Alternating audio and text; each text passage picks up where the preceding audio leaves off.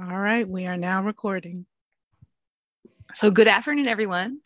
I'm Lee Frame, the Associate Director of the GW Resiliency and Wellbeing Center, and I'm very pleased to welcome you to our inaugural talk in our Women's Wellbeing Lecture Series, which is funded by the Rosemary Toffolo Bowes Women's Mental Health Fund. So thank you, Dr. Bowes. The goal of the RNW Center's Women's Wellbeing Initiatives are to promote resilience and well-being, emphasizing mental health and wellness amongst the GW medical enterprise, and to educate providers on strategies that can be translated to patient care related to women's well-being. To kick off this new lecture series, we are thrilled to welcome an alum, Lara Williams, MD. Dr. Williams is the managing partner of an all-women's obstetrics and gynecology practice in Portland, Oregon. Dr. Williams and her team of female physicians work collaboratively with their patients to better serve their physical and emotional health using a culturally sensitive and integrative approach. Dr. Williams earned her medical degree from Texas A&M University and completed her residency in obstetrics and gynecology at the University of New Mexico. She has proven herself to be a lifelong learner with post-professional certifications in, and this is going to be a long list, so hold on to your hats, pain management, homeopathy, anti-aging medicine, functional medicine, herbal medicine, and medical acupuncture. 7 different post-professional certificates. Very impressive. And then on top of that, right here at the George Washington School of Medicine and Health Sciences, she earned a Master's of Science in Health Science and Integrative Medicine in 2019. So it is our absolute pleasure to welcome back Dr. Lara Williams and to have her kick off this very important lecture series. Welcome, Lara. Good morning. Well, it's a little earlier in my time, so I'm like, good afternoon. I'm like, oh, that's right, East Coast. So it's morning here. The sun is just coming up and the fog is just clearing. So I'm going to do there's going to hopefully be something in here for everyone. What I wanted to do is look at the cascade of hormones through our lifetime. So we're going to start with some basics and fundamentals just to kind of bring people into, I always think it's great to start at the beginning. This is kind of what happens in a 28-day cycle. So it shows you where your temperature is, where the hormone spikes are, what's happening with ovulation, and what's happening with your uterus. Typically, this takes 28 days. It's not uncommon to see it between 26 and 35 days. First day of bleeding is always day 1. People, especially when trying for fertility, you're always trying to figure out what's day 1. Day 1 is the first day of bleeding. The first part of the cycle, the follicular phase, is estrogen dominant. The second part of the phase, the luteal phase, is progesterone dominant. This cascade of hormones is going to be important, especially as we start looking at perimenopause and menopause, because a lot of the things that start to happen, we see then. Typically, ovulation is day 14 if you have a 28-day cycle. If you have a 26-day cycle, you may ovulate on day 11 or 12. It's really important. That follicular phase can be a little shorter. That luteal phase has to be 14 days to be successful and have a successful phase. Typically, the fertile window is 5 days before ovulation and starting 24 hours after ovulation. Sometimes it's bigger. I've seen it as long as 7 days on either side. Sperm can live. So let's talk. So this slide didn't go so well when it enlarged. So this is kind of going to what happens with ovulation. I always tell people ovulation, they did this really great video where they put a camera in a woman's body and filmed ovulation. It literally looks like a cannonball being exploded through a wall. So with the cannonball being exploded through the wall, they call that Mittelschmerz. I call it, oh my God, that really hurts. Because all of the people, that's what you feel. You feel this awful pain in some cases, not everyone. I found that the more birthdays I accumulated, the more uncomfortable that got. And part of it is our bodies are still, as we're winding down, trying to really kick out that best egg, but that's kind of what's happening. It's an explosion. And sometimes that explosion has blood behind it. And so that happens. So when these people go to the emergency room and the emergency room says, oh, you have a cyst, my answer is, yep, you get one of those every month. You're supposed to. So that's what happens. You'll see a body basal temperature spike, and that's kind of what's happening during that process. Okay. Things that need investigation in a normal menstrual cycle. Bleeding with intercourse, spotting that occurs before or after your period or in the middle, cycles that are less than 26 days or greater than 35 days, or cycles that are irregular, because this can lead us to other things that we need to be thinking about. Okay, what impacts fertility? So the first part of this is we're going to talk about, women who are still in their fertile years and kind of figuring out what happens with them. So tobacco smoking, we don't give it enough credit as to how harmful it is to fertility, both male and female. Alcohol is one of those things that I tell people to start winding down if they're planning on pregnancy. Marijuana, it's legal here, and I have seen a massive reduction in fertility, especially in men with marijuana. So it's one of the big things that I always have. Also, marijuana in women accumulates in the fat tissues. And so when you are pregnant and you are detoxifying your body, you're detoxifying to your fetus. So all other drugs need to stop. And then caffeine, it's limiting between 8 and 16 ounces, which is a 300 milligram equivalent. So it's not that you have to give up that favorite cup of coffee, just reduce down from those 4 cups. Okay, what do you need if you're trying for pregnancy? You need to be on a prenatal vitamin with at least 800 micrograms of folic acid. I prefer methylated folate. 75% of people have a methyl defect. And so they are unable to take folic acid from its folic acid form to the bioavailable methylfolic acid form. So I always like to have a vitamin with that in it. Fish oil, vegetarian and vegans, you can take a DHEA EPA combo, but there's a debate on whether this is necessary. Part of a lot of the literature is somebody went out and bought something off the shelf at one of the chains, not actually high quality supplements or fish oil. Like that's the problem with a lot of the studies where they're saying, oh, that's not useful or whatever.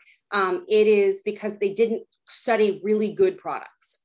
Vitamin D, I like to see those levels around 60. The fertility literature says that there's a big difference in women whose vitamin D levels are below 30. So IVF doctors are constantly trying to get it above 30.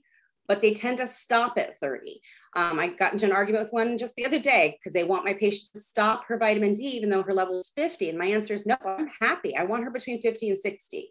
So iron for sure. Like I find that most individuals with a uterus, if they still bleed, have problems holding on to iron. And with how much celiac we're seeing, how much autoimmune, how much SIBO, this is a bigger issue than we gave it credit for. Some people need that B complex. I find a lot of low B levels, especially in people who have that methylation defect. What should I avoid when I'm trying for pregnancy? Well, the obvious, lead. So around here, we have a lot of houses that are old that had lead paint, but we actually, one of the biggest sources a lot of times is in the water. So it's filtered water and it doesn't have to be fancy. A Brita filter will work. Like it's not this fancy $4,000 system. You can literally put one on your counter. Arsenic, it's found in a lot of rice products. So it's really important to watch that. Pesticides, particularly Roundup, and then cleaning up cat feces. And in our community, it's more of the outdoor gardens because a lot of the outdoor cats poop in the gardens. And so people think, oh, I don't have an outdoor cat, I'm fine, but it's actually their garden that's their risk factor. Exercise, is it okay? Yes. But what I tell people is I don't want you to do a lot of core workouts. I need that abdominal wall to open and elongate. And if you're constantly crunching it, you will split those muscles. I see a lot of runners do that because they're not elongating out of their torso to make space for that baby. It is, and I always tell people, you want to be able to carry on an easy conversation, and we don't want to be over-exercising. So over-exercising has major impacts on both the menstrual cycle and fertility. And so it's really important to be thinking about, am I exercising too much? You know, my patients that are running 50 and 60 miles a week, that's one thing if you're keeping up with the nutrition to be able to do that. But if you're running 50 or 60 miles a week, trying to get pregnant, that requires a lot of nutrition intake to keep up. Okay, foods to eat. I love the simple, easy, clean 15, dirty dozen. It's a really easy way to there's plenty of apps that you can kind of look at and know what's on the list. 8 to 10 servings of vegetables a day. I love when people get that much. It gives you the nutrients plus the fiber. You need to be really careful because you can have a organic farm and have a non-organic farm miles apart. The pesticides can come across and take your organic foods, and now it has pesticides on it. Something as simple as Dawn dish soap helps take that off. You want to limit your fruit servings to less than 2 per day, especially if you have blood sugar issues. And with fruits, I always tell people, go for the real beautiful colors. We don't eat enough of those dark purple foods. And so blackberries and blueberries have those really rich antioxidants. Ideally try for organic meat, poultry, and fish, ideally wild. The fish recommendations around pregnancy are much higher than they were, thank goodness, because I thought they were a little short before. But it's really important that when you're looking at what fish you're eating, to figure out what mercury content, because some fish have higher mercury and you don't want to be having that as much when you're pregnant, even if you're not pregnant, especially with people with heart disease.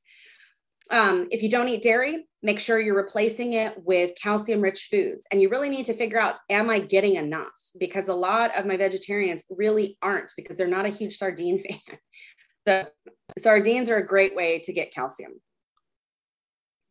Medical conditions that affect menstrual cycle. So I've got over-exercising on here. We touched on that a little bit ago. It is really important to have balance.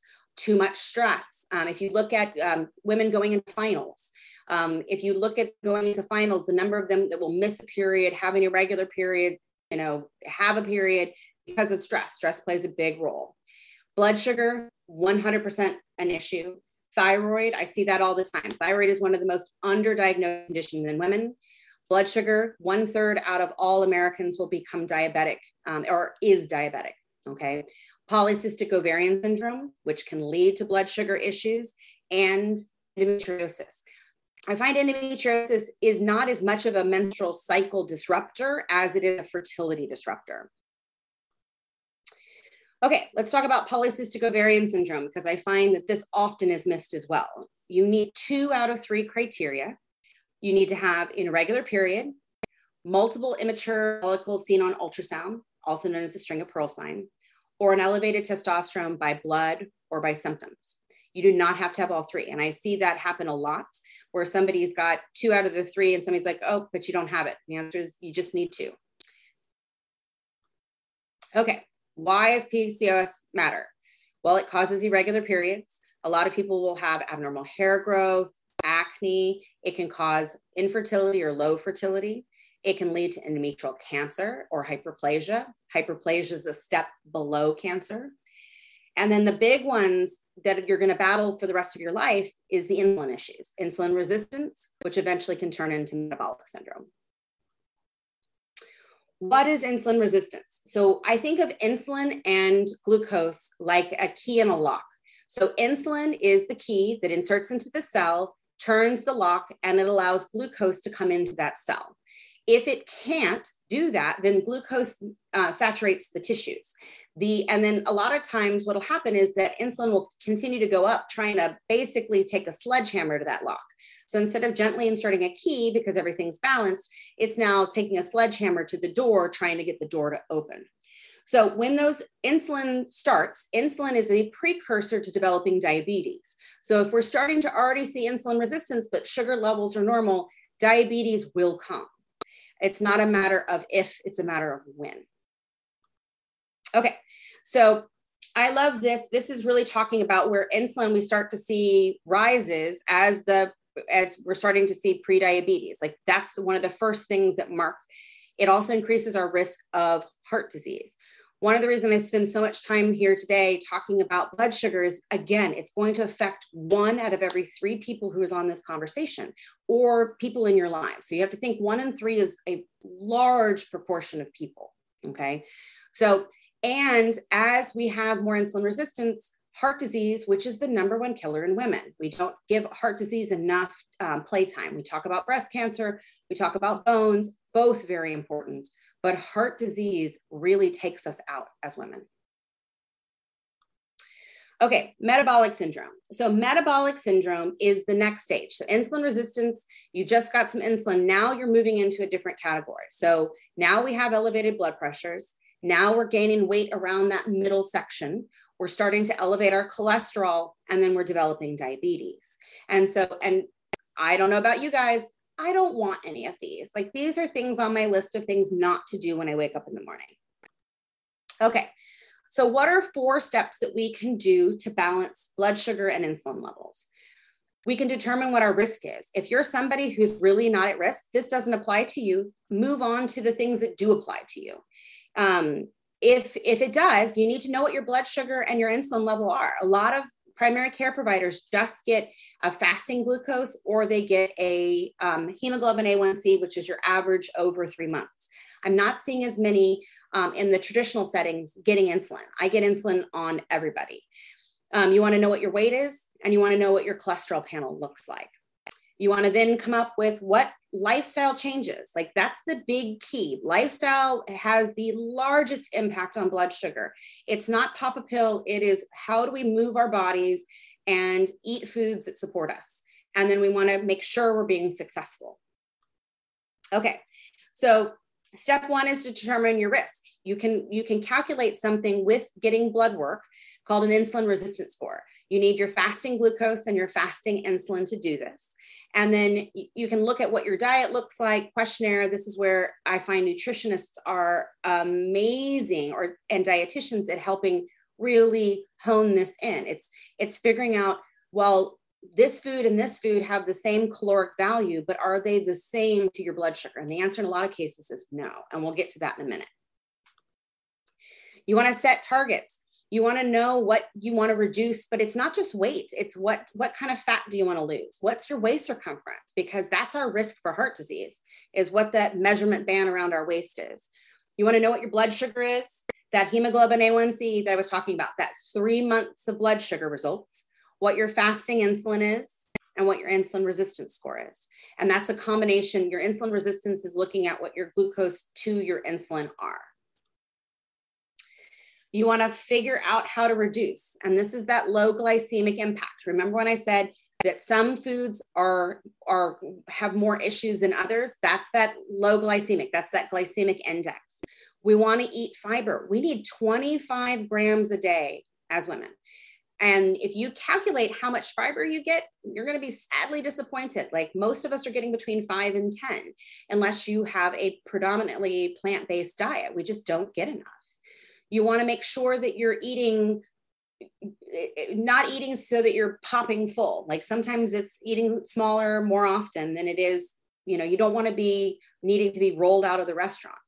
You want to eat breakfast. This is the big, if I can make one thing, my patients with blood sugar issues skip breakfast. 100% of the time they skip breakfast. They wake up, their brain, their sugars are up because of their blood sugars are up overnight, because fasting, you release glycogen from your liver. So they wake up, their blood sugars are up.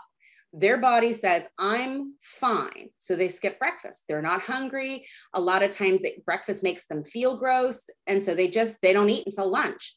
But now we've pushed calories back, and sometimes they don't eat until 2. And so now they're getting hungrier, and by dinner, they're starving.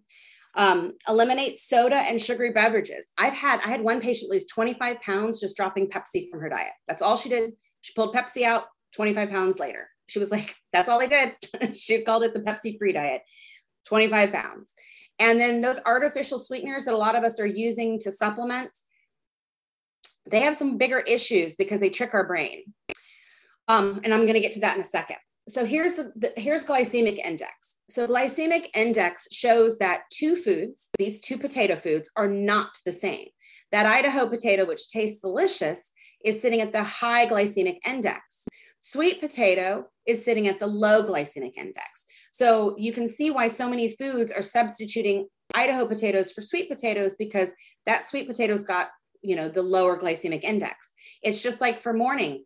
Which one would you rather do? The steel cut oats or the cornflakes? Those steel cut oats are going to be with you a little bit longer. So it just kind of gives you where you've got two family foods, both breakfast or a vegetable, but they're in very different categories. So if you have to count your glycemic index, so you eat a high glycemic food, your blood glucose levels spike, okay? Well, then they crash, but they tend to crash down.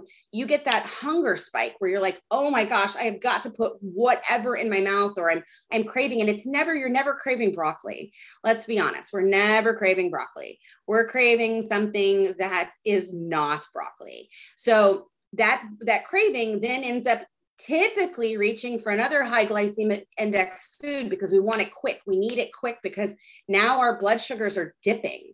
And so then you eat another high glycemic food and now you're up. And this is where the heart disease thing comes in, because as we have blood sugar issues, we have inflammation, we have fatty disease, like people who have blood sugar issues. One of the things that I'll often start seeing on their ultrasound is that they're having, they'll call it steatosis, but that is that we are having too much blood sugar. Okay, so here's that, again, not reaching for that broccoli. We're reaching for, the bar on our desk, the candy machine, a soda. Soda is often where we're doing. And so we end up keep upping and down because our liver is trying to save us by releasing glucose, but we're not helping ourselves. Okay. Remember I said we were going to get to the artificial sweeteners. They are not better. So artificial sweeteners have been linked to a lot of disease processes. Okay. So even if you ignore that, even if you say, I don't believe that, the problem is they confuse the body's natural digestive processes. So your body has this sweet. So a lot of times you overeat, you start storing excess calories, and you get food cravings, and it also contributes to metabolic disease. So even if you want to ignore all the other stuff, oh, I'm not eating aspartame, I'm having, something else. The problem is it confuses the body. Okay, so we're on step 3 on how we reduce blood sugar stuff. Ideally, you want 150 minutes per week. So originally the reason that we have this 30-minute or even 10-minute increments is because that's as much as they could measure. They could measure 10 minutes, okay? Does that mean if you take the stairs instead of the elevator that you don't get to count that towards your minutes per week? Absolutely not. Those totally count as minutes. If you park your car further away at the grocery store and you walk, count those minutes. Those all count. Part of the problem is we don't have the ability to quantify. And so when we don't have the ability to quantify, we make these statements like, you have to. And so everyone thinks, I have to get to the gym. And if I can't get to the gym, I'm a big fat failure. And what's the point? And the answer is, you don't have to get to the gym. You need to move your body. The Blue Zone taught us that.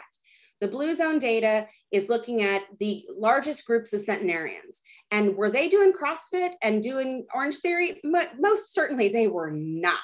They were riding their bikes. They were walking to the grocery store. They were parking their car in one place and going to 3 separate shops without moving their car. So, and again, in the South, man, I'm moving my car. It's too hot. I grew up in Texas. There was no walking between stores unless I was taking a shower in between. So again, you have to do it where you can. It's also managing stress and getting sleep. If I can tell you as somebody who's taken call for 20 plus years, when I'm tired, I eat worse. I am 100% not eating broccoli. I'm craving things that bring up my blood sugar because I'm tired. If you're stressed, we're looking for that comfort. Again, it's not broccoli. You want to track your progress. This is why a lot of the apps like MyFitnessPal and Noom do so well. It's just accountability. It is writing down what you're doing and taking the win. Because a lot of times there are a lot of wins and we don't take them. I find, having taken care of women for my entire professional career, we are our own worst critics. We don't take the wins where we need to take the wins. And there are so many wins on a daily basis. We all are so successful on such a daily basis, and we need to take the wins. In these apps, a lot of times you can see the win. You can see like, wow, I got a lot of stuff. I didn't realize I'd walked that much today. So take the wins. Okay, let's talk about stress. If the last 3 years have taught us nothing, it is stress has an impact. So typically we consider stress, oh, I'm so stressed out. Like that's the term we all know, but it's not like I'm so stressed out. It's a non-specific response of the body for any demand for change. Okay. So any demand that can be going from 50-degree weather swings in one day. That can be not getting some sleep. That can be, you do a major sugar detox. Like, yes, those are all good. Some of those are good things for you, but that's going to be any demand for change. So it doesn't have to be mental stress. It can also be physical stress. And I think I've had people be like, oh, I'm not stressed. And I'm like, I get that. Like, I love stress. Like, I thrive on that. That doesn't necessarily, and a lot of us are like that. Like, that's what's driven me forward, is I couldn't have accomplished what I accomplished without enjoying a little bit of that. But I also have to make the counter things that I need to do in order to be able to do what it affects my body and how it affects my body. Okay, the simple definition for this is when your body has to respond to a demand for change. And again, we talked about all kinds of things that can be demand for change. And some people, it's, the weather has a huge impact, and we don't take that into consideration. Okay, let's talk about our adrenals. Our adrenals are these tiny little glands, not in our brain. They are behind our kidneys. They are involved in making lots of these wonderful little hormones that nobody talks about. Because in traditional medicine, we only talk about them when they are really out of whack, way high or way low. And for the rest of the time, we just kind of ignore them. In the integrative functional medicine world, we start focusing on them a lot more, because in hormones, which is a lot of what I do, if I don't fix somebody's adrenals, I am not fixing their hormones. And a lot of times their hormones are off because their adrenals are off. Because is it more important to reproduce or to live? Your body is not stupid. It is going to pick live over reproduction. So sex hormones fall down onto the cascade. And so if we're not taking care of our adrenals, then our sex hormones become less of an issue. Okay, let's talk about the 3 stress response stages in this general adaptation syndrome.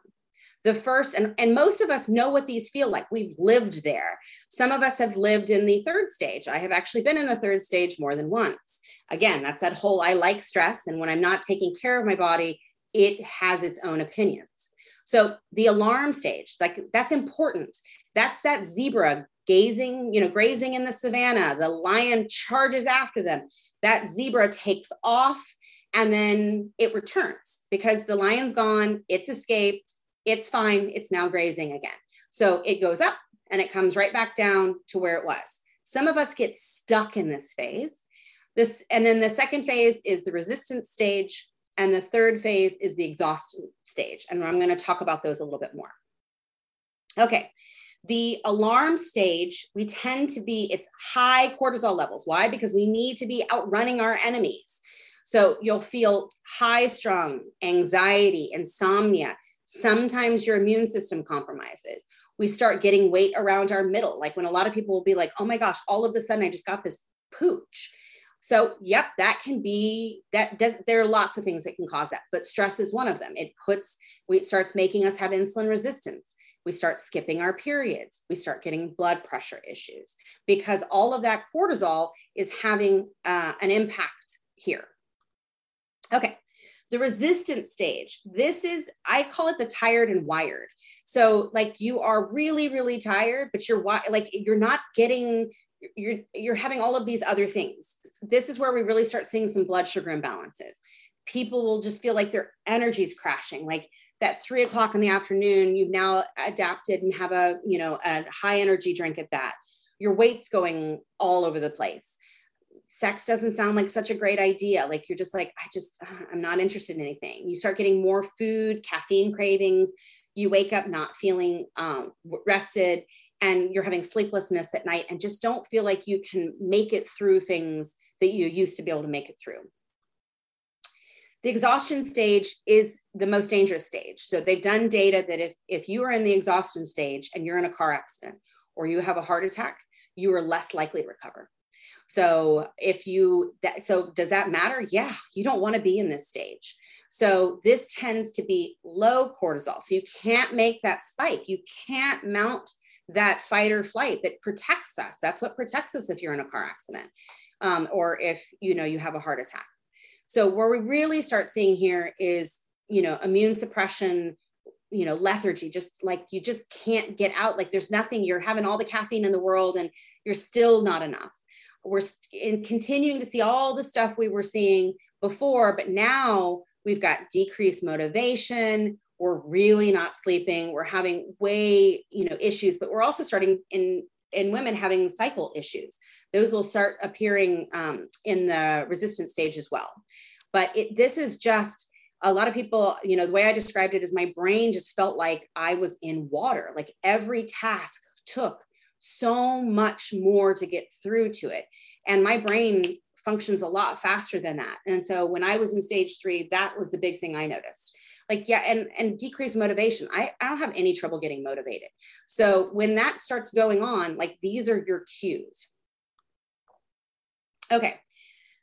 We're starting to, so we've kind of addressed, stress. We've kind of talked about blood sugar. Now we're going to talk about some of the different things that we see in menstrual cycles before we come into perimenopause and menopause. PMS. Okay. So we've all been told or heard when we were younger, oh, it's just her time of the month. She's just acting like that. PMS is more than your time of the month. Like it has physical and emotional symptoms with it. And they can range from the typical bloating, breast tenderness, but you can also have hot flashes. And then you've got all the mood stuff, the irritability, the depressed mood, food cravings, all of that kind of stuff. And it matters. Like there are things that we can do about it. So what can we do? It's all of the stuff that we do for physical well-being. It's exercise. A lot of women know, like if they're exercising, and they've done data on this, if they're exercising, they feel better. Diet, you really have to watch the things that you crave when you have PMS, which is the salty foods, the caffeine, the sugar, the simple carbohydrates. Like those will make you may feel better in the moment, will make you may win the battle, but you're going to lose the war. Non-steroidal anti-inflammatories like ibuprofen, they can help with the discomforts like the cramping and the headaches. Relaxation, like we don't do enough things to relax ourselves. Reducing stress, deep breathing, yoga, those kinds of things. And then supplementing vitamin D is really important, especially in places like where I live, where from October to March, you can't get enough vitamin D. It's just absolutely impossible. Premenstrual dysphoric disorder. The literature quotes this as about 5%. I feel like I see it more. I really start seeing this in 35 and above. These are people who've typically had PMS, but they've been able to manage it and now they can't. You have to have 5 or more of symptoms. It is actually classified as a mental health illness. And it has to impact family, relationships, work. And all my patients who have PMDD know that it is impacting. Like I have one patient who was like, I don't pick up my kids from school because I'm going to take out somebody in the pickup line. Like she knows it. Like she gets this rage and she's like, I'm going to run somebody over. So my husband picks them up during certain times of the month. And I was like, okay, that's an actual thing that's interfering with your life. Let's figure out what we need to do. So these are the criteria. So if you have 5 or more, it doesn't have to be in one category or the other. But if you have 5 or more of these symptoms, then you meet the criteria. And the number of people who come to see me who meet this criteria, I'm finding feels like it's greater than 5%. Okay, let's talk about perimenopause. So perimenopause is that transitional time that happens around menopause, and it can incorporate the menstrual cycle, and it has physical and emotional changes. It can last 2 to 10 years. This is actually true. 2 to 10 years I am seeing, and I have some people that last more like 15. So, all right, let's talk about the phases. There are 5 phases in this. Phase A, you tend to get shorter cycles. You're starting to lose that follicular phase. You're still ovulating on day 11, 12, 13, but that follicular phase is shortening.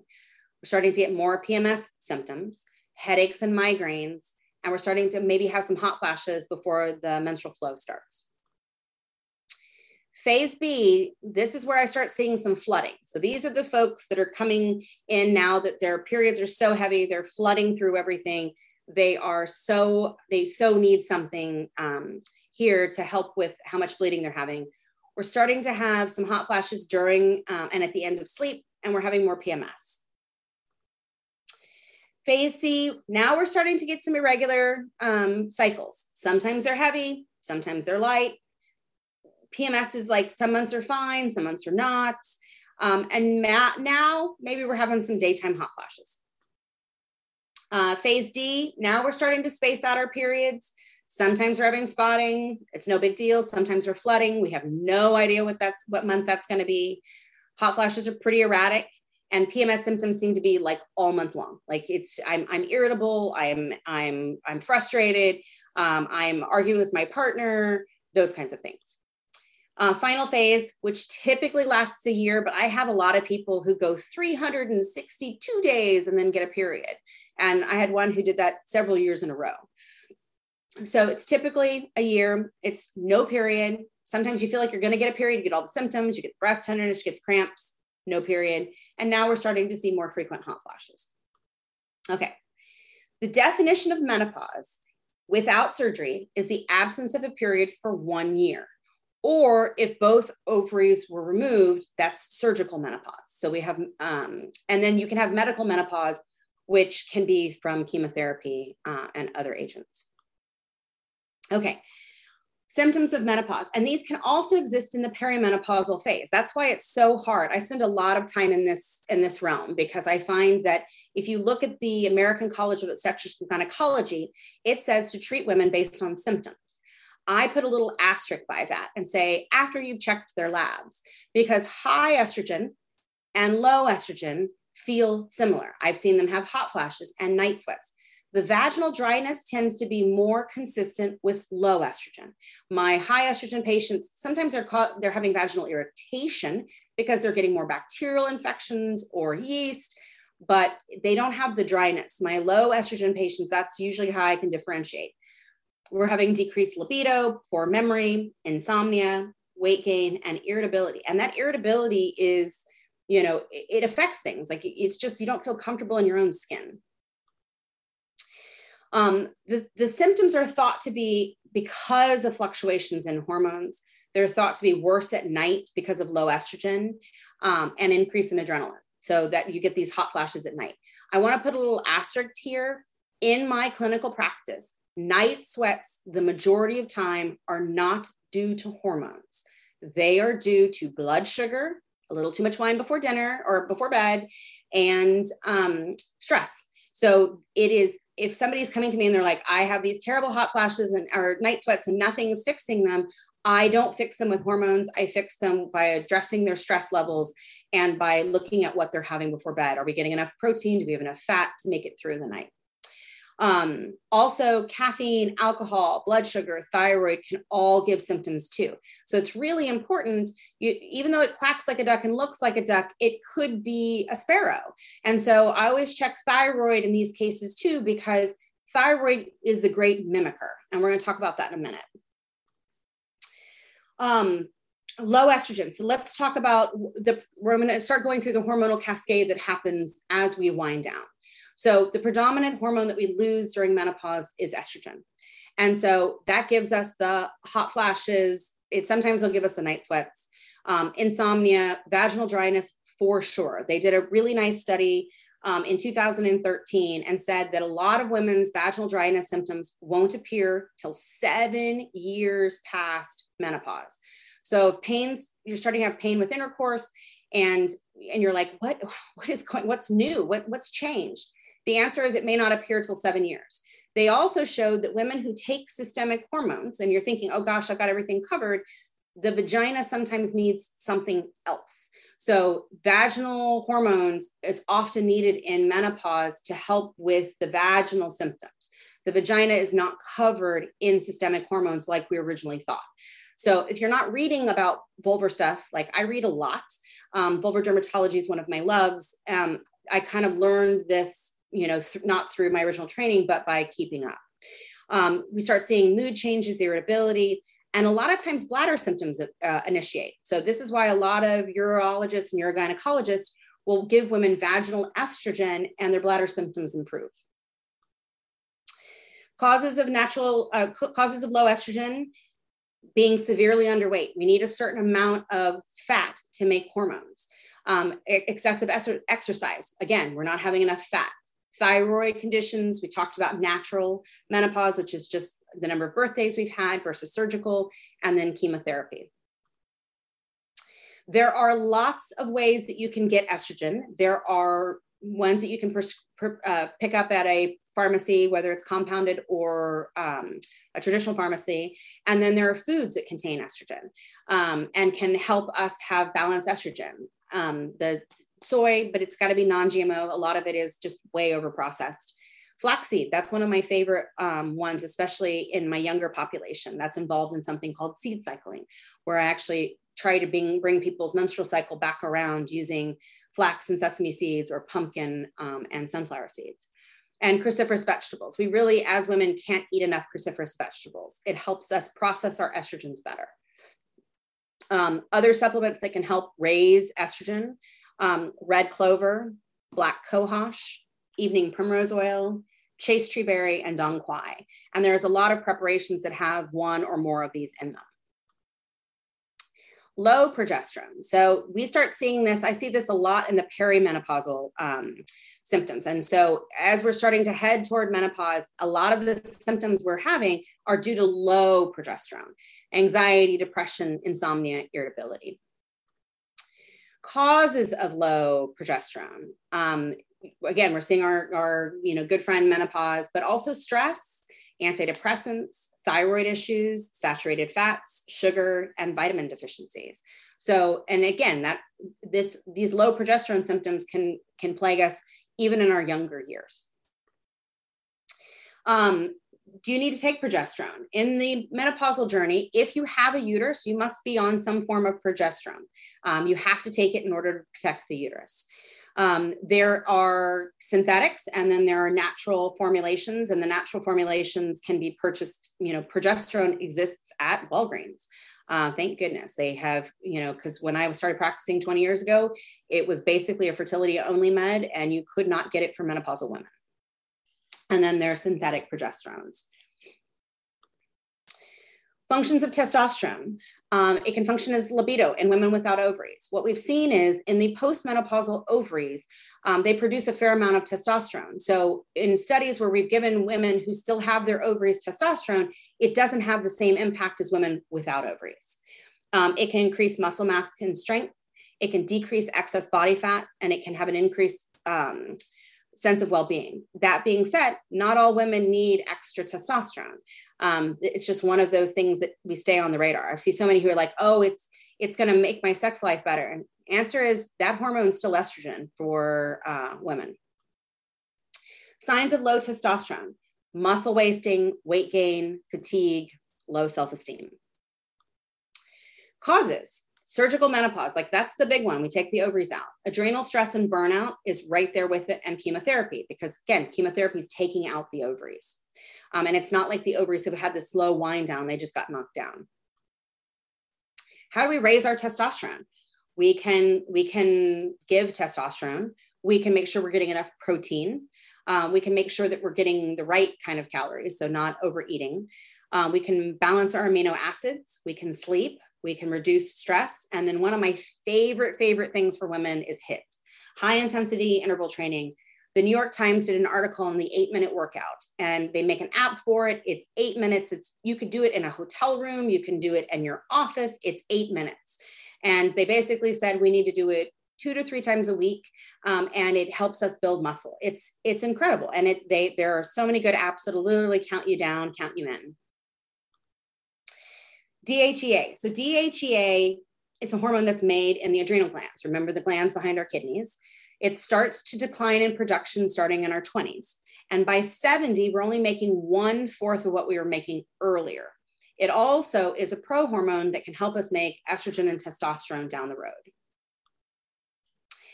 DHEA helps increase our sense of well-being. We manage stress with it. It can support the immune system. It helps repair and maintain tissue. And there's one formulation that you can actually use in the vagina. There are several to help improve vaginal tissues. That being said, please do not go out and just buy 25 milligrams of DHEA. I find that women in my practice who are buying something online to help themselves feel better buy DHEA. Yes, it can help you have a sense of well-being, but because it's a prohormone, it can affect your hormones downstream. your estrogen, your testosterone. So don't just go out, and 25 is more of a male dose. I don't have many women past 10 milligrams. So smoking can cause our DHEA to drop down, having more birthdays, and then stress. All right, thyroid. Thyroid is the master regulator and can mimic everything.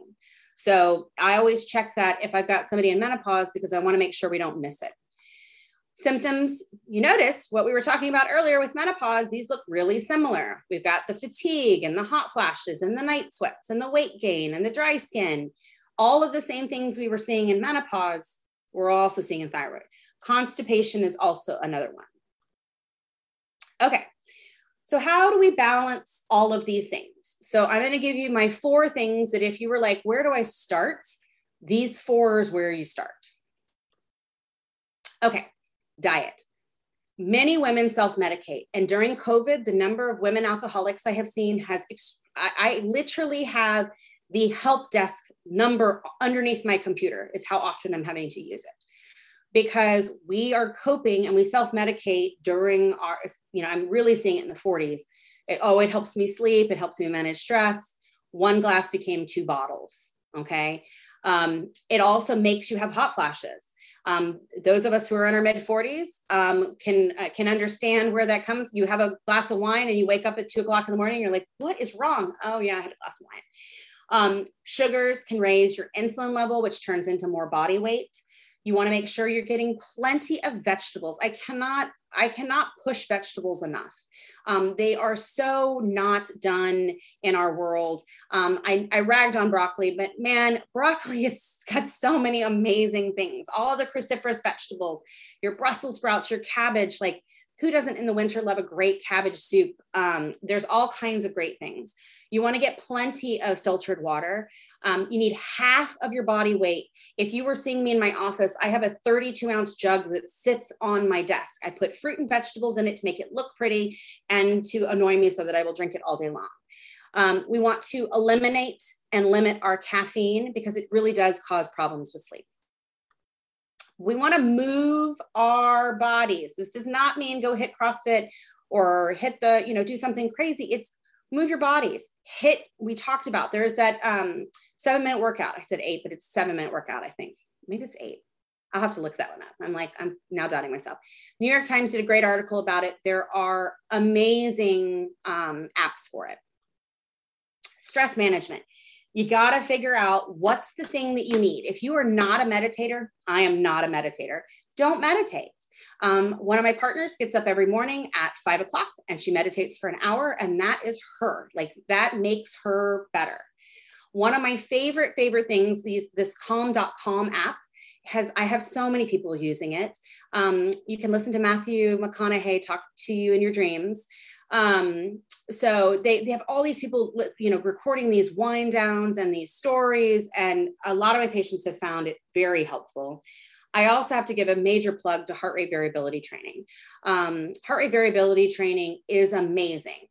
It really says that, the concept is we have X number of heartbeats that we live in our life. And if we can actually get our resting heart rate down and have appropriate responses to stress and all of those things, then we have a longer longevity. Diaphragmatic breathing is also really helpful and can be done anywhere. You can be sitting at a traffic light. You can be in the grocery store. And then other things. I do gyrotonics. Nobody's probably ever heard of that. I fell in love with that about 17 years ago, and it's changed my world. Like I've probably kept myself from multiple surgeries in my body because of it. So diaphragmatic breathing, or also has been known as box breathing. Some people might have heard it that way. You breathe in for a count of 4, you hold for a count of 4, and breathe out for a count of 8. One of my favorite is I like staircase breathing, where you breathe in for 1, breathe out for 1, breathe in for 2, breathe out for 2, breathe in for 3, breathe out for 3. I do that a lot if I'm kind of wound up because I got home and it's 11 o'clock at night. I've just done the delivery and I'm keyed. That's a really great way that I bring myself back down. Sleep's so important, and really we suck. Some people are really great at it, but most, as a American culture, we're terrible. Like we are really, really terrible. We go to bed willy-nilly. We wake up willy-nilly. We have the TV on. We're checking our emails. We're arguing with our, boss on, email at 10 o'clock at night after 2 glasses of wine. So you want to start winding down 1 or 2 hours. When I was doing my master's program, I did 0 homework after 7 o'clock. Not 1 stitch of homework did I do after 7 o'clock. I would get up at 4 o'clock in the morning and do my homework, but I would not do it after 7 o'clock. Sleeping in a dark, comfortable room. I literally have an eye mask and it changed my world because when I moved out, I live outside of the city, but for some reason my room is so bright and my husband likes it that way because he wants to get up when the sun comes up. And so I wear my eye mask and I'm a much happier person. It's a great marriage compromise. You want to shoot for 8 hours of sleep a night. You want to avoid caffeine after 2 p.m., especially if you're sensitive. You want to avoid it after noon. You want to avoid alcohol within 3 hours of going to bed. Some people really need to avoid it altogether. You want to not eat within about 3 hours of going to bed. You want to avoid drinking because the number of us who have to get up and pee in the middle of the night, like as we have more birthdays, that comes more common. And then really trying not to do aerobic exercise after 6 p.m. or 3 hours before bedtime. So many people go after work and exercise, but what it does is it creates a cortisol spike. If you're doing yoga, that's a little bit different, but I'm talking aerobic exercise. I'm talking about going to the gym and doing a major cardio class or going for a long run. Bedroom, like people don't think about this. Ask yourself these things. Is your bed comfortable? Like you spend, 1/3 of your day in your bed. Like, is it comfortable? Are your sheets comfortable? Is your pillow comfortable? Do you have the right number of pillows? I have probably 4, which I need. Are your pillows set up for whether you can sleep or not? Are you allergic to something in your bed? I cannot be anywhere near a feather pillow or I cannot sleep. So ask it. And some of these questions seem dumb, but part of the problem is beds are expensive and all of the things that go with beds are expensive. And so sometimes we short ourselves. We shouldn't short ourselves here. Is your bedroom dark? And again, one of my friends was previewing these slides for me a couple of years ago. And because I have a whole lecture on sleep that I give. And she was like, oh my gosh, my bedroom's too bright. She was like, I figured it out. I got an eye mask. I'm sleeping great now. Is it the right temperature? We need to sleep cooler most of the times. Do you need cooling sheets? Is your bedroom quiet? Do you need earplugs? Does your partner snore? All of those kinds of things. You want to also avoid stress. So don't argue with your family right before going to bed. A lot of it's the news, Facebook, emails, paying bills, checking financial accounts. Like, let's avoid that. You really want to avoid devices. If you are going to use devices after 7 p.m., if you use amber glasses or put blue light filters on your phone, Apple and Microsoft both have shifts that you can do to reduce the blue light setting. Journaling. If you're somebody who wakes up and you've got 13 things on your brain, have some paper beside your bed.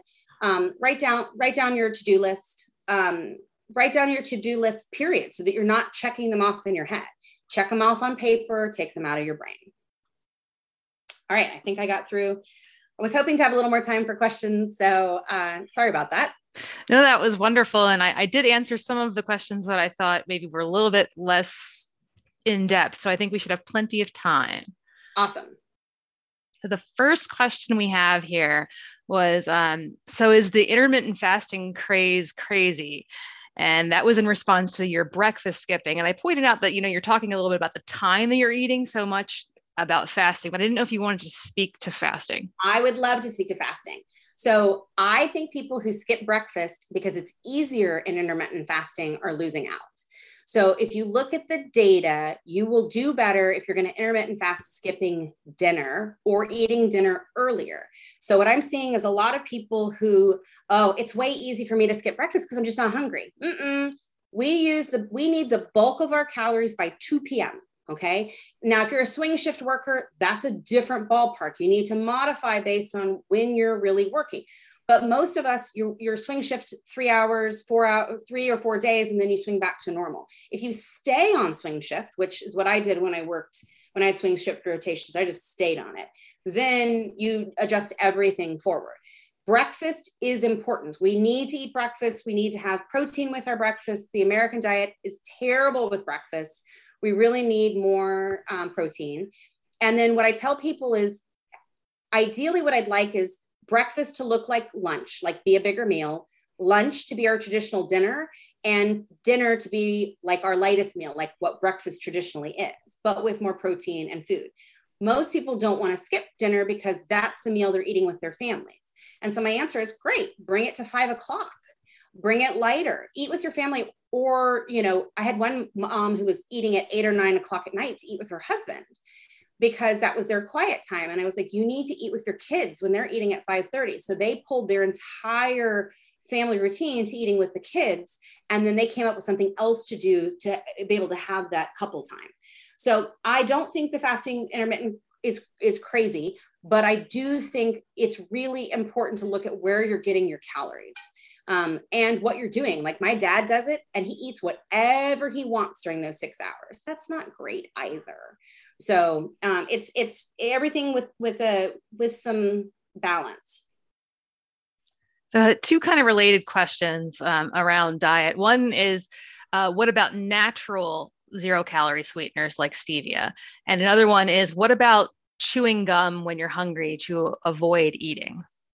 So I think chewing gum, you have to be careful. A lot of the chewing gum has, what do they have in it? Xylitol. So you've got some stuff in it, which is also a natural sugar.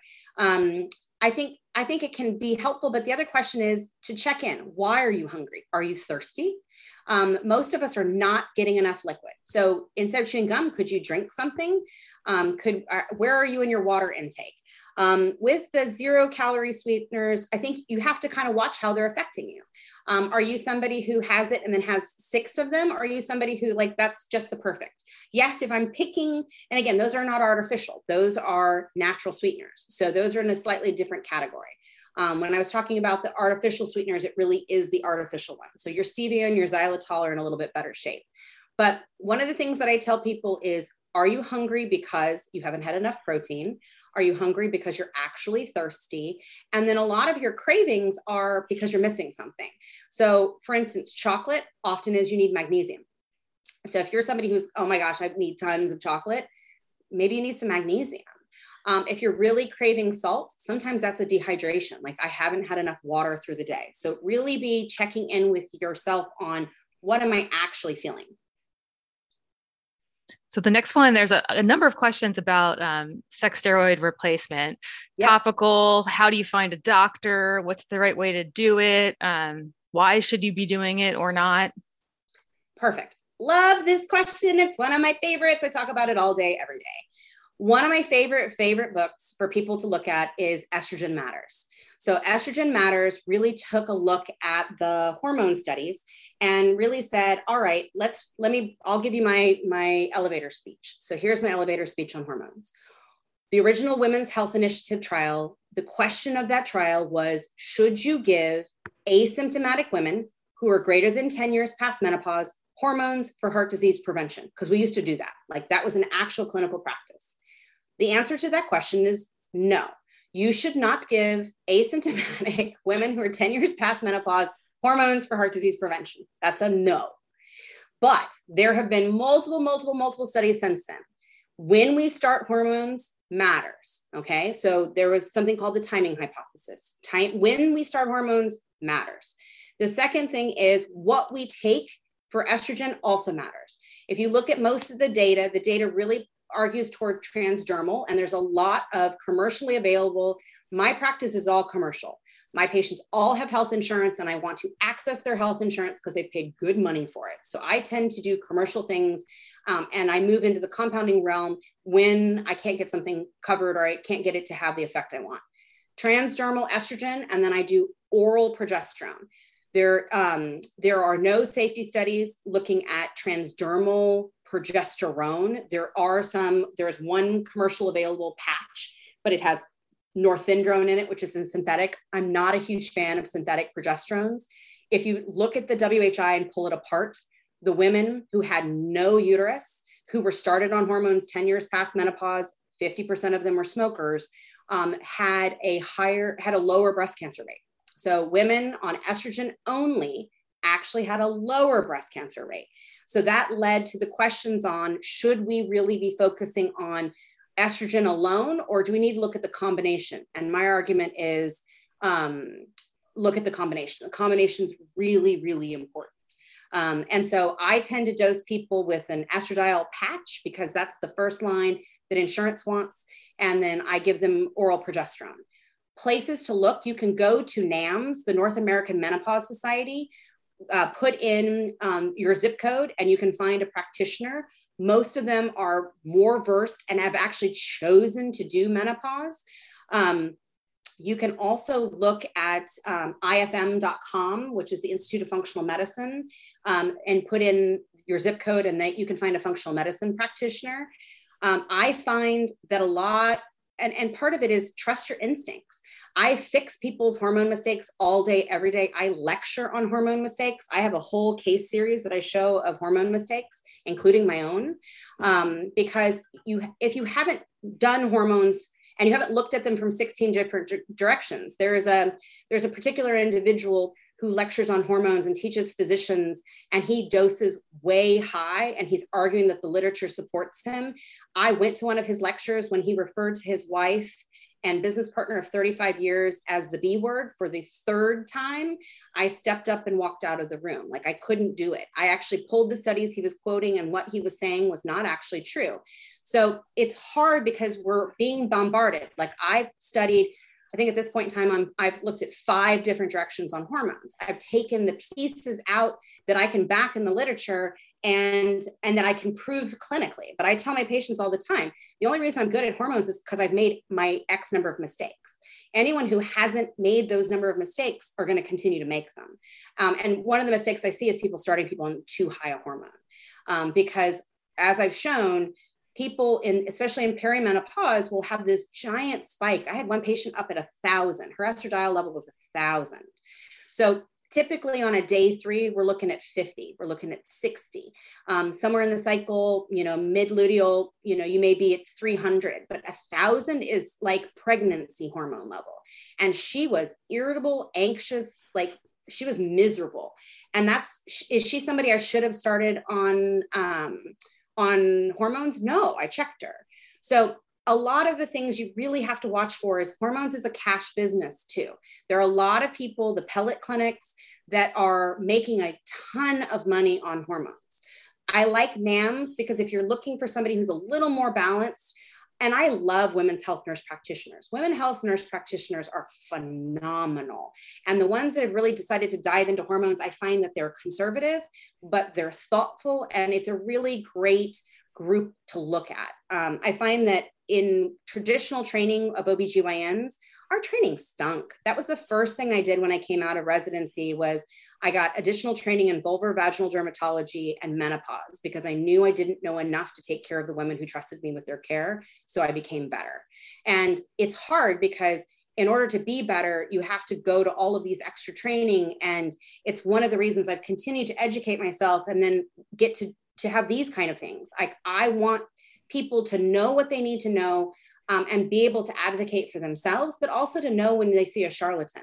And there are plenty of charlatans out there. So yes, the $500 monthly fee, like I've seen that. The guy that lectures, he charges $800 to do a hormone consultation. And then he does all the labs in-house, which he gets charged for. And then he has to deal with the pharmacy. So he makes a ton of money. And so you have to look at where people's motives are. So it's really important to look at people who are balanced. I also think, oh my gosh, the wonderful woman, she's got the hormone balance. She's an OBGYN. She's out of, I think Lee, you know her. She's Pamela Smith. No, it's the one who's starting to lecture with Andy Moore. Oh my gosh, she wrote the Tahar Swadon. No, not Sonar. She's an OBGYN. Too many good people. Yes, so many good people. She wrote the Hormone Cure. She's in her like mid 50s. Oh my gosh, she's amazing. So she's got a bunch of stuff. Oh, Sarah Gottfried. Yeah, Sarah Gottfried. Yes. There we go. I'm like, I can see her face. Sarah Gottfried has got a lot of really good stuff on, especially in the perimenopause, the hormone years, on how to do things with diet and exercise and balance. So that's another really good one. But if you really want to know about, and so when should you do hormones? It's a personal decision.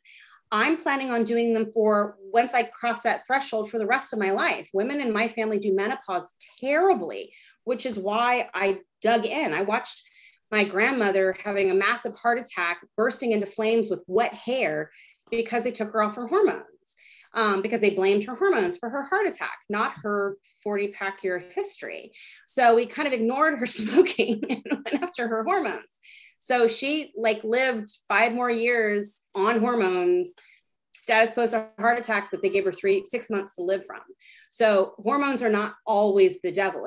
It's looking at doing them correctly. And a lot of the conservative practitioners who are trained by the American College of Obstetrics and Gynecology will say the lowest dose for the shortest amount of time. I disagree with that, because that is not based in literature. That was based in, we don't know what to do, so we're going to make this recommendation because we need to do something with the WHI trial. And there's been so much more that's come out lately. And so you got to take care of the person who's in front of you and deal with what it is that they need. Wanted to just chime in again.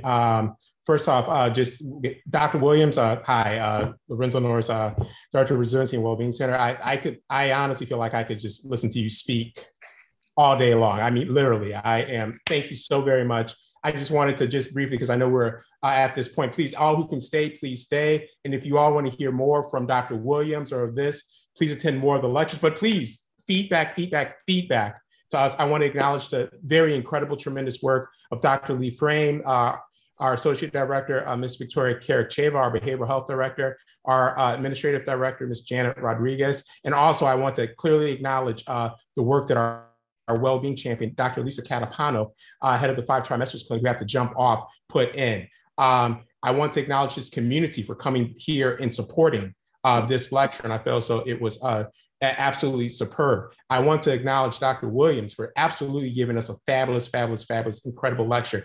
And absolutely, I wish to acknowledge my colleague whose generous donations and contributions helped put this lecture and a series of lectures together, and hopefully will go a long way in terms of how we transform the culture overall for resiliency and well-being, but particularly in terms of women's health, and that's Dr. Bose. So Rosemary, boom, thank you so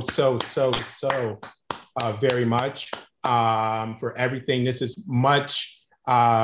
this is phenomenal. I mean, it's honestly better than what I ever had hoped for. So Dr. Bose, thank you so much for your generosity. And Dr. Williams, thank you so very much for being our inaugural lecture. I mean, my team knows me. I could just sit down with you all day. I'm about to fly we're headed out there. There's good things going on. Let's do it. But I turn it back over to the very relevant questions. I hope everybody got a lot out of this. I see a number of different colleagues here. I want to say I saw Ms. Sessions here. I saw a lot of people. I see I see a lot of folks here. Too many, I'm going to miss some people. But I want to say this, that might be it. But in any event, please, more questions. If you want more, give us the feedback and so that we can get more lectures. All right, now I will be quiet. If you have time for one more question, Lara, there's one that I think is really important. Again, about how to find a practitioner. Yep. So they searched on NAMS as you recommended, which is a great place to start, but they're saying it's a large list. So do people take interviews? What about insurance covering the visits? So insurance should cover the visits. And so what I tend to do is go to people's websites. So look at the list and then kind of figure out, is this somebody who's kind of dabbling in this? Is this somebody who's really taking care of them? Is this what's their practice like? And it's reasonable to expect insurance to cover it. Insurance should cover this. That is definitely really important. There are a couple things I wanted to mention. So one, taking progesterone is to protect the uterus from cancer. I'm sorry I didn't clarify that. So if you take unopposed estrogen, it can cause endometrial cancer. And there are plenty of cases where I'm seeing that. I actually have a case where somebody was taking vaginal hormones at the systemic dosing and gave herself endometrial cancer. So, and then I saw 2 other things. The 1 to 3 p.m. energy lull. I love maca. I am not going to lie. I'm a huge maca fan.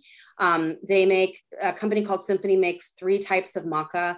They make one for people in their hormonal range, one in the perimenopausal range, and one in the menopausal range. And I use that product all day, every day. And then one of the other things,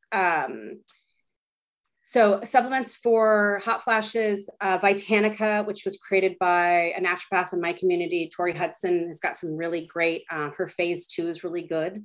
A lot of times with continuing hot flashes, it's what's going on with blood sugar. So I can't emphasize the importance in our community for blood sugar. Again, heart disease in women, I think we do not know as much as we need to know about our blood sugar. So I'd love if everyone walks out today is know what your blood sugar numbers are, know what your hemoglobin A1C is, know what your insulin is, know if this is an issue that you have. If it's an issue you have, you got to tackle it. And there are some really great diet and lifestyle changes that can happen, but you got to do something. One of the questions was, is metformin a preventative med? Yes, metformin can be a preventative med. I use a lot of berberine as well, but they don't work in isolation. Metformin, I tell it's the biggest call out. If you take metformin and you get diarrhea and nausea, you're eating too many carbs. Like I can call it out 100% of the time. If I've got a patient that I put on metformin and she comes in and she says, oh, I can't do this, I'm super nauseous. I'm like, you're eating terribly. Like, you're right. Like, you're not eating what you're telling me you're eating. It'll call people out faster than anything else. It is the great lie detector. And so we then go after like, all right, what are you actually eating? And a lot of times they're skipping meals, and you can't skip meals on metformin. You have to eat. Those are the 3 that I saw that I wanted to hit. I didn't know if there was other ones. Great point. I'm really glad you mentioned berberine too, because both berberine and metformin act on the gut microbiome in pretty much the exact same way. So if perhaps you don't want to try metformin for whatever reason, perhaps berberine might be a good introductory method. Yes, berberine. I love berberine. And if you're having diarrhea with berberine, one of the great dosing tricks I do is I have people take it at bedtime. Skip that morning dose, and you can usually get the diarrhea to calm down. Because sometimes it'll do it the same way that or not even diarrhea, it's loose stools, but that's the trick, is take it at bedtime. Oh, BERBE. Oh, I just put it in the chat. Faster than I am. Yeah, that's a tough one.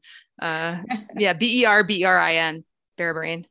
Yes, and I'm so grateful for this opportunity. Again, this women's health is my love. Like, I got lucky to have fallen into a career that I absolutely love, and I love integrative women's health the most.